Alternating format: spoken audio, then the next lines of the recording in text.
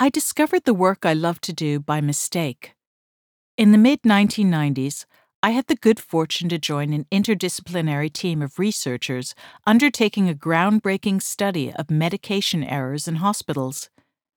As part of the study, trained nurse investigators painstakingly gathered data about these potentially devastating human errors over a 6-month period, hoping to shed light on their actual incidents in hospitals.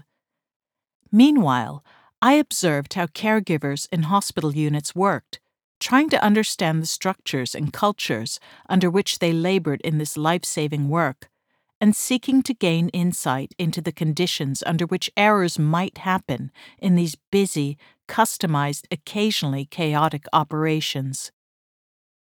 Here, teamwork and coordination could be a matter of life or death.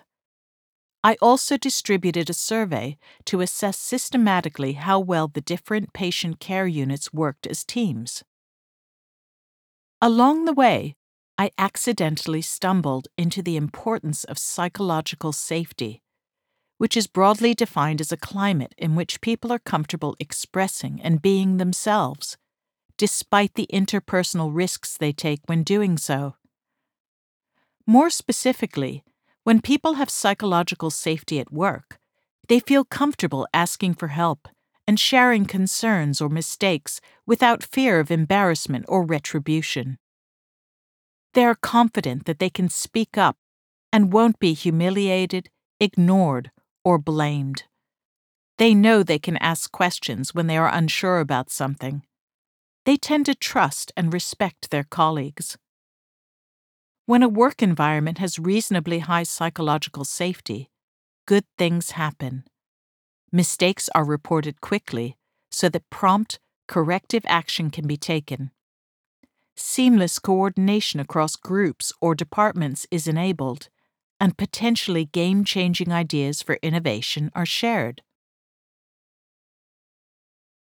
My accidental discovery of this interpersonal climate factor occurred when the survey data suggested that better teamwork, itself enabled by more highly rated team leaders, was correlated with higher, not lower, error rates.